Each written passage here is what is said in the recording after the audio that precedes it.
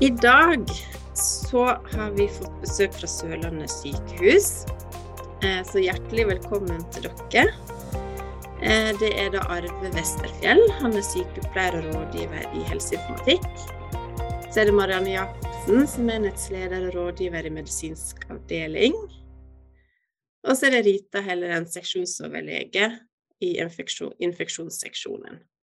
Dere har jo da fulgt opp koronapasienter hjemmefra under pandemien, og så har dere da veldig mange erfaringer som dere kan dele med oss I forhold til det. Da ser jeg frem til å se presentasjonen fra Sørlandet sykehus, så vær så god, ordet dere. Så flott. Takk for at vi ble invitert hit. Det veldig hyggelig å få lov til å presentere dette temaet I et så stort e-helsemiljø I Norge. Så det bra. Vi har jo blitt presentert av et Arve, så vi Marianne og Rita. Vi skal prøve å komme oss gjennom denne presentasjonen med å samtale litt og prøve å gjøre det litt uformelt. Vi skal si litt om erfaringer fra de siste 2 årene. Når vi snakket sammen om det her, så vi fort at vi hadde glemt egentlig hva det var som skjedde for nøyaktig 2 år siden. Litt hvilke scenario var det som ble tegnet for oss. Dette jo utklipp fra nyhetsbilder fra NRK blant annet med flere aviser. Det var jo stor usikkerhet hvordan denne pandemien ville treffe oss. Vi hadde veldig liten og ingen erfaring, som alle oss vet, til denne pasientgruppa og til sykdomsutviklingen likens. Det ble tegnet flere bilder av stille hypoksi og pasienter som raskt ble veldig dårlige. Hvordan kunne vi håndtere det her, og hvordan kunne vi bruke den teknologien som vi hadde, og ikke begynne å utvikle noe nytt, eller gå gjennom store utviklingsprosesser. Så det var det vi så på. Og så var vi bekymret for hvor hardt det kom, og hvor mange pasienter vi ville ha innlagt, og måtte ha noen løsninger som gjorde at vi kunne håndtere pasienter på en trygg måte også utenfor sykehus. Så spørsmålet var jo egentlig da, hvordan kunne vi behandle flest mulig, tryggest mulig, og ved å utnytte helsepersonellet der de befant seg. Vi hadde jo masse folk I karantene, vi også, som alle andre, og tenkte at mange av dem hadde jo mulighet for å gjøre en jobb også hjemmefra. Sykehuset var I beredskap. Vi laget konkrete beredskapsplaner på alt mulig, og innen teknologi. For oss det jo viktig å fortelle om hvorfor og hvordan kom vi oss dit vi I dag. Som nok ser av det her litt rotete bildet og tidslinja, så har det skjedd veldig mye. Siden før 2016 så har regionen Agder med aktører som universitet, sykehus, kommuner, engasjerte personer I ulike fagmiljø, og leverandører av kommersielle markeder bidratt til å utvikle løsninger til flere ulike pasientgrupper.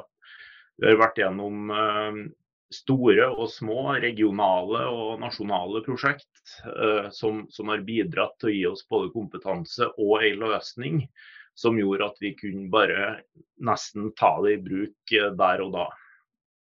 I tillegg så har jo denne tidsepoken fra tilbake I 2012-2013 gitt oss mye kompetanse både blant helsepersonell og blant våre IT-folk da. Så det har vært en suksessfaktor her da, for vår del. Og samarbeidet med kommunene, universitet og leverandør har jo vært utstrakt hele veien, og mye av det har også vært I samhandlingsperspektiv. Det vi snakker om her I dag, det et tilbud til pasienter som kun har fått oppfølging fra sykehuset, der vi har ansvar for pasientene. Det meste lå klart, som jeg sa I det forrige bildet. Siemens Healthineers har vært leverandøren av løsningen, en applikasjon gjennom Open Telehealth. Vi hadde passert veldig mange hinder før vi kunne komme dit vi var i 2020. Blant annet så alle sånne formelle prosesser som databehandleravtaler, risiko- og sårbarhetsanalyser, vurderinger knyttet til personvern og informasjonssikkerhet, det var gjort, og det ble gjort på nytt igjen, men forenklet når vi tok i bruk denne løsningen. I tillegg så fikk vi jo da et ganske raskt vedtak om å kjøpe nye lisenser til denne leverandøren for å komme i gang med å følge opp pasienter. Vi opprettet en aksjonsgruppe med relevante personer på det tidspunktet som hadde god kompetanse, og som da sammen satt og jobbet fram løsninger ganske så raskt. Vi begynte jo da i mars, og første pasienten skrev vi ut til digital hjemmeoppfølging i starten av mai i 2020. Så vi kunne i utgangspunktet fokusere på å utvikle tilbudet som algoritmer, flytskjema, prosedyrer, samtykkeerklæringer og organisering av tilbudet og logistikk av utstyr. Her ser dere en av sykepleierne som følger opp pasientene fra poliklinikken. Hun har nettbrettet som pasienten har med seg hjem ved siden av seg, sammen med blodtrykksapparat og pulsoksymetri. I tillegg så har de temperaturmåler med seg da, for å måle temperatur. På det nettbrettet så registrerer de, eller svarer de også på en del spørsmål, sammen med at de sender inn da svar på målingene som blir gjennomført. Målingene da må overføres via blåtann, Bluetooth, automatisk og inn til sykehuset. Her, sånn som det ser ut skjematisk, hva det er vi spør om. Rita, du kan jo si litt om de spørsmålene vi stiller. Det er jo, da vi laget dette, så var jo den store gruppa her var jo pasienter som vi forventet kunne bli sykere i løpet av forløpet. Vi var bekymret for, som Arve sa i sted, den stille hypoksien, den man ikke oppdager selv, der man egentlig er veldig syk og kanskje ikke kjenner på det selv. Sånn at det var utgangspunktet for at vi måtte ha med et spørsmål om, er du tungpustet? Er du mer tungpustet enn i går? Ikke sant? Er det noe endring her? Og prøve å få tag i det. Og så valgte vi da i tillegg spørsmål som går på generelt velvære og hvordan man har det.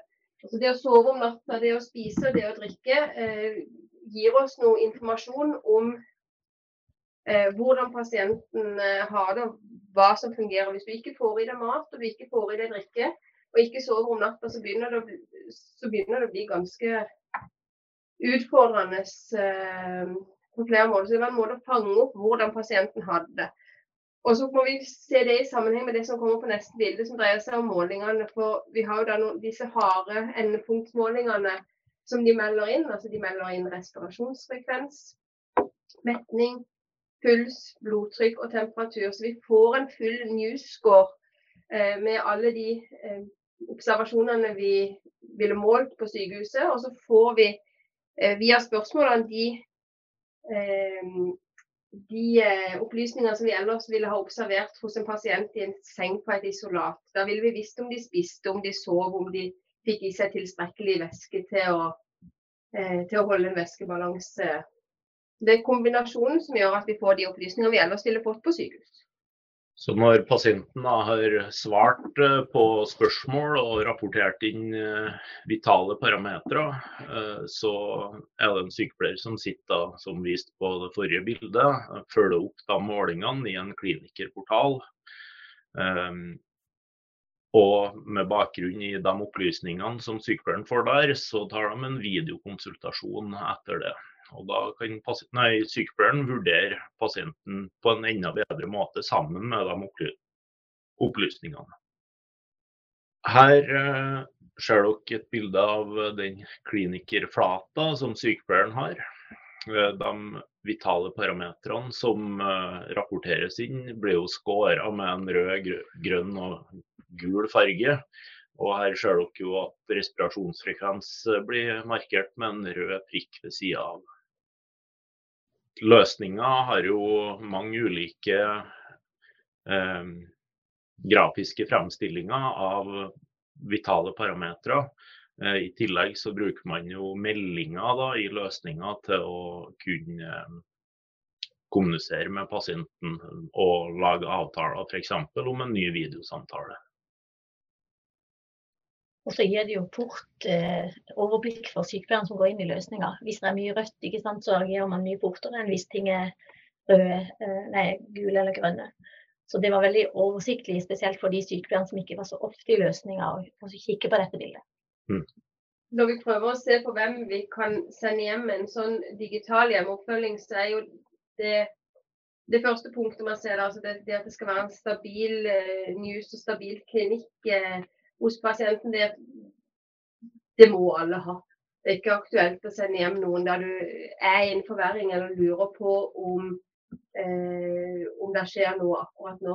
Men det er pasienter som stabile på sykehus, men som ikke man ellers ville ha sluppet helt taget i uten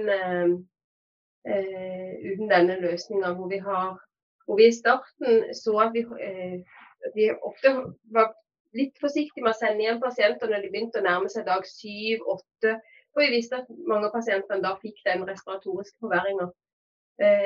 Da kunne de, hvis de var stabile ellers, få reise hjem med en digital oppfølging, for da ville vi på samme måte som ved innleggelse på sykehuset fange opp en eventuell oppfølging. Så de måtte være stabile før vi vurderte det, og så måtte de kunne håndtere den digitale løsningen. Den jo enkel, sånn at de fleste klarer det. Og så sa vi jo i starten at de skulle ha en pårørende sammen med seg for å både observere mental status, men også for å kunne telle respirasjonsfrekvens.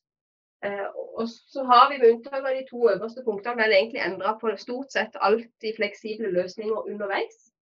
Ikke alle har hatt en pårørende sammen med seg. Sykepleieren ser at de kan fange opp noen av disse tingene på en videokonsultasjon. Og vi har fra å bruke det i starten på pasienter som vi tenkte kunne være i en forverring og få sin respirasjonssvikt de neste dagene, men slipper å være på sykehus, så har vi etter hvert sett at forløpene annerledes. Vi har hatt immunsupprimerte pasienter hvor det å ha digital hjemoppfølging dreier seg om trygghet for at noen fanger det opp hvis de blir sykere. Og dermed vet vi at vi har unngått flere reinnleggelser for enkelte pasienter. Vi har gjort det hos pasienter som har vært tidlig i et forløp, der vi forventer at det kan være forverring, sånn at vi skal fange det opp. Og vi har gjort det sammen med hjemmeoksygen, der vi har hatt lange sykehusopphold, og pasienten egentlig hadde trengt mer oppfølging etter hvert. Så vi har endret og tilpasset de fleste kriteriene, men for alle så må de være stabile. Og de må klare den digitale løsningen, og de må synes det greit selv.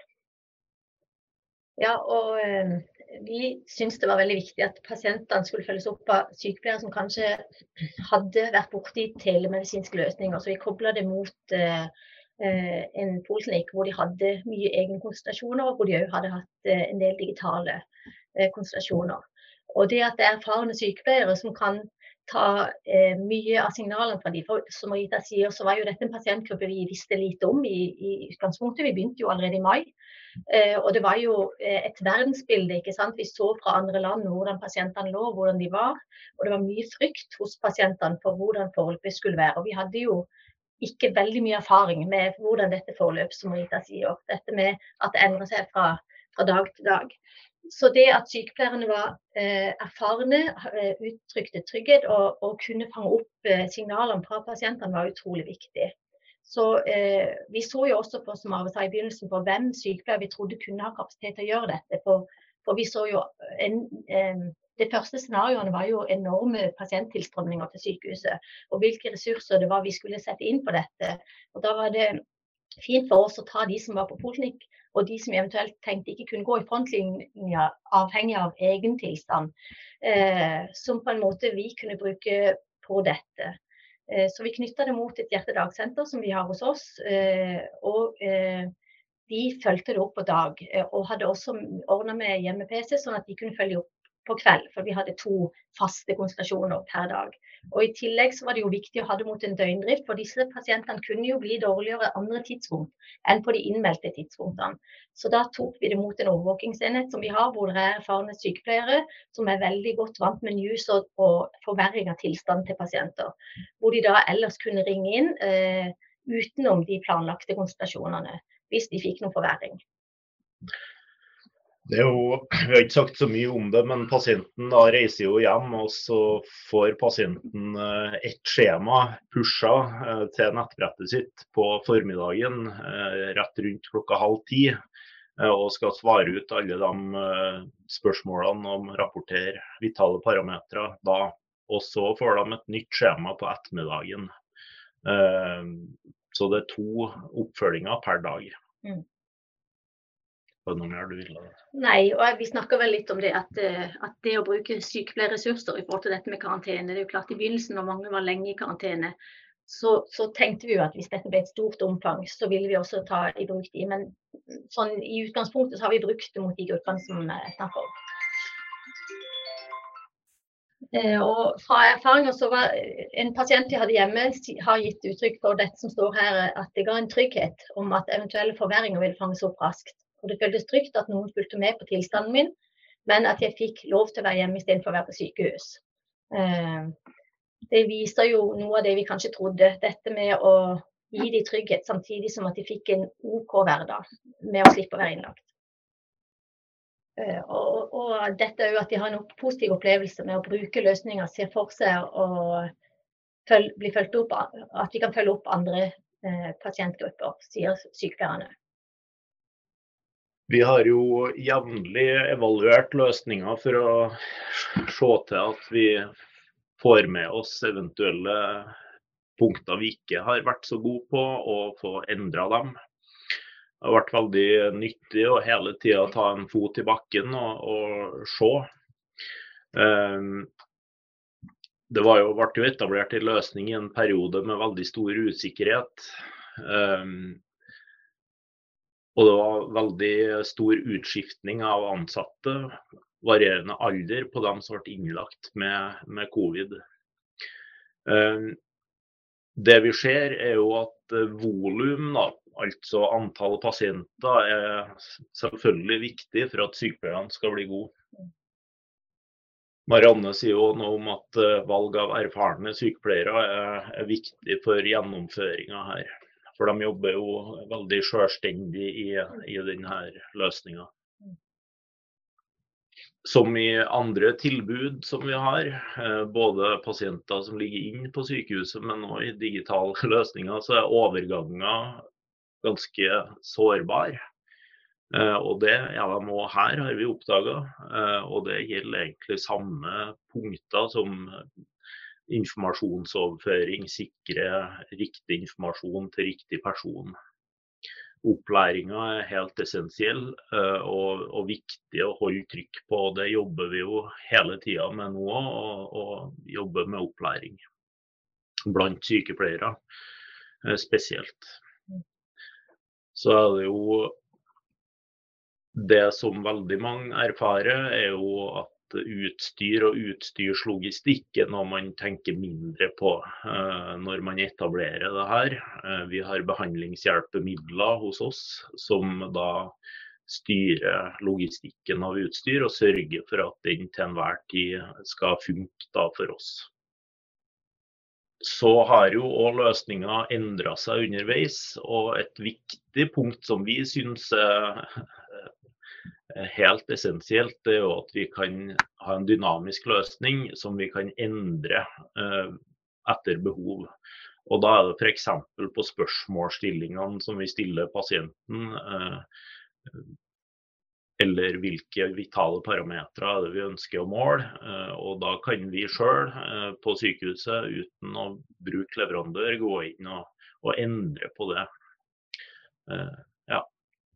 Og så tenker jeg, som du sier, at det viktig at det prøvd ut hos pasienten. Det kanskje det vi har erfart mest med, og at vi da har såpass erfarne sykepleiere og villige folk til å hjelpe hvis løsninger ikke virker hjemme. For dette er jo en gruppe pasienter som i utgangspunktet har med seg utrygghet.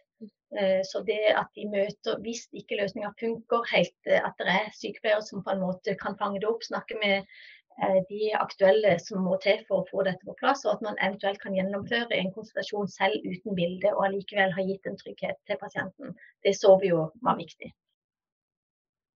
Du må bare supplere meg, Rita, her, men vi har jo erfart at denne måten å jobbe på kan overføres og implementeres til andre deler av organisasjonen og ulike tilbud i fremtiden. Men også nå vi jobber kontinuerlig med det her. Samtidig som vi etablerte løsninger for covid-19-pasienter, så etablerte vi også et tilbud for premature barn. På nyfødt intensiv hos oss så har man over lang tid hatt et tilbud som heter Tidlig hjem. Det er et kjent tilbud i Norge, nasjonalt, det er mange som har det. Den ble heldigitalisert, og pasientene sendt hjem, og det er ved bruk av samme løsninger som vi nå har snakket om fra Siemens Healthineers, men bygd opp helt annerledes. Da er det jo foreldre som drar hjem med sitt nyfødte barn og får oppfølging da, via sykepleiere på nyfødt. Ellers så ser vi jo at det er andre pasientforløp som vi ønsker å få det her over på. Akkurat i de her dagene så er det de første HIV-pasientene som får digital oppfølging. Det er jo en kjempespennende utvikling av samme løsninger, hvor vi er i sjekkliste som pasienten fyller i forkant, kan fange opp hva vi vil ha behov for å følge pasienten på videre, og gjennomføre en videokonsultasjon som gjør at pasienten slipper å sitte i poliklinikken her, reise hit for å treffe en av oss, men vi kan treffe de på video og gjøre en vel så god vurdering. De må fremdeles ta blodprøver og sånne ting. Det er jo spennende å se om vi kan klare å koble dette etter hvert sammen med andre ting som vi driver med her, som blant annet intravenøs hjemmebehandling med antibiotika, som vi har holdt på med i flere år, men sammen med en sånn digital oppfølging som dette, så vil det kanskje gjøre det mulig å la pasienter være hjemme enda tidligere, fordi vi også vil kunne følge det medisinske, ikke bare få gitt de antibiotika med 2 kontakter her i uka for mange av de, og kommuneoppfølging videre. Og jeg tror jo at for noen andre infeksjonssykdommer så er det mulig å se for seg behandling hjemme med digital oppfølging i stedet for å være innlagt hos oss. Jeg tror vi var kommet dit at det var det vi hadde å si. Helt sånn avslutningsvis så vil jeg si litt om at Sørlandet sykehus er også med i et Interreg-prosjekt, hvor vi da har fått støtte til å se på denne løsningen, og der skal vi gjennomføre en kvalitativ studie som vi nå er i gang med for å kvalitetssikre og forbedre dagens tjeneste for å utruste helsetjenesten for fremtidige epidemier og pandemier. Det Interreg-prosjektet, EU-prosjektet, har jo det som fokus da, digitale løsninger i en pandemi for å avlaste helsevesenet. Og der ser dere jo de 2 hovedelementene vi skal gjøre, og det er å evaluere tjenesteforløpet ved å samle erfaringer både fra pasienter, helsepersonell og andre sentrale aktører i sykehuset. Så er det ment til å brukes for å forbedre dagens løsning og kunne utvikle ny kunnskap, og med mål om da å være bedre rustet for en eventuelt ny lignende situasjon. Tusen takk for fantastisk innlegg, og da tror jeg vi sier takk for i dag, og så er det en nytt webinar om 14 dager.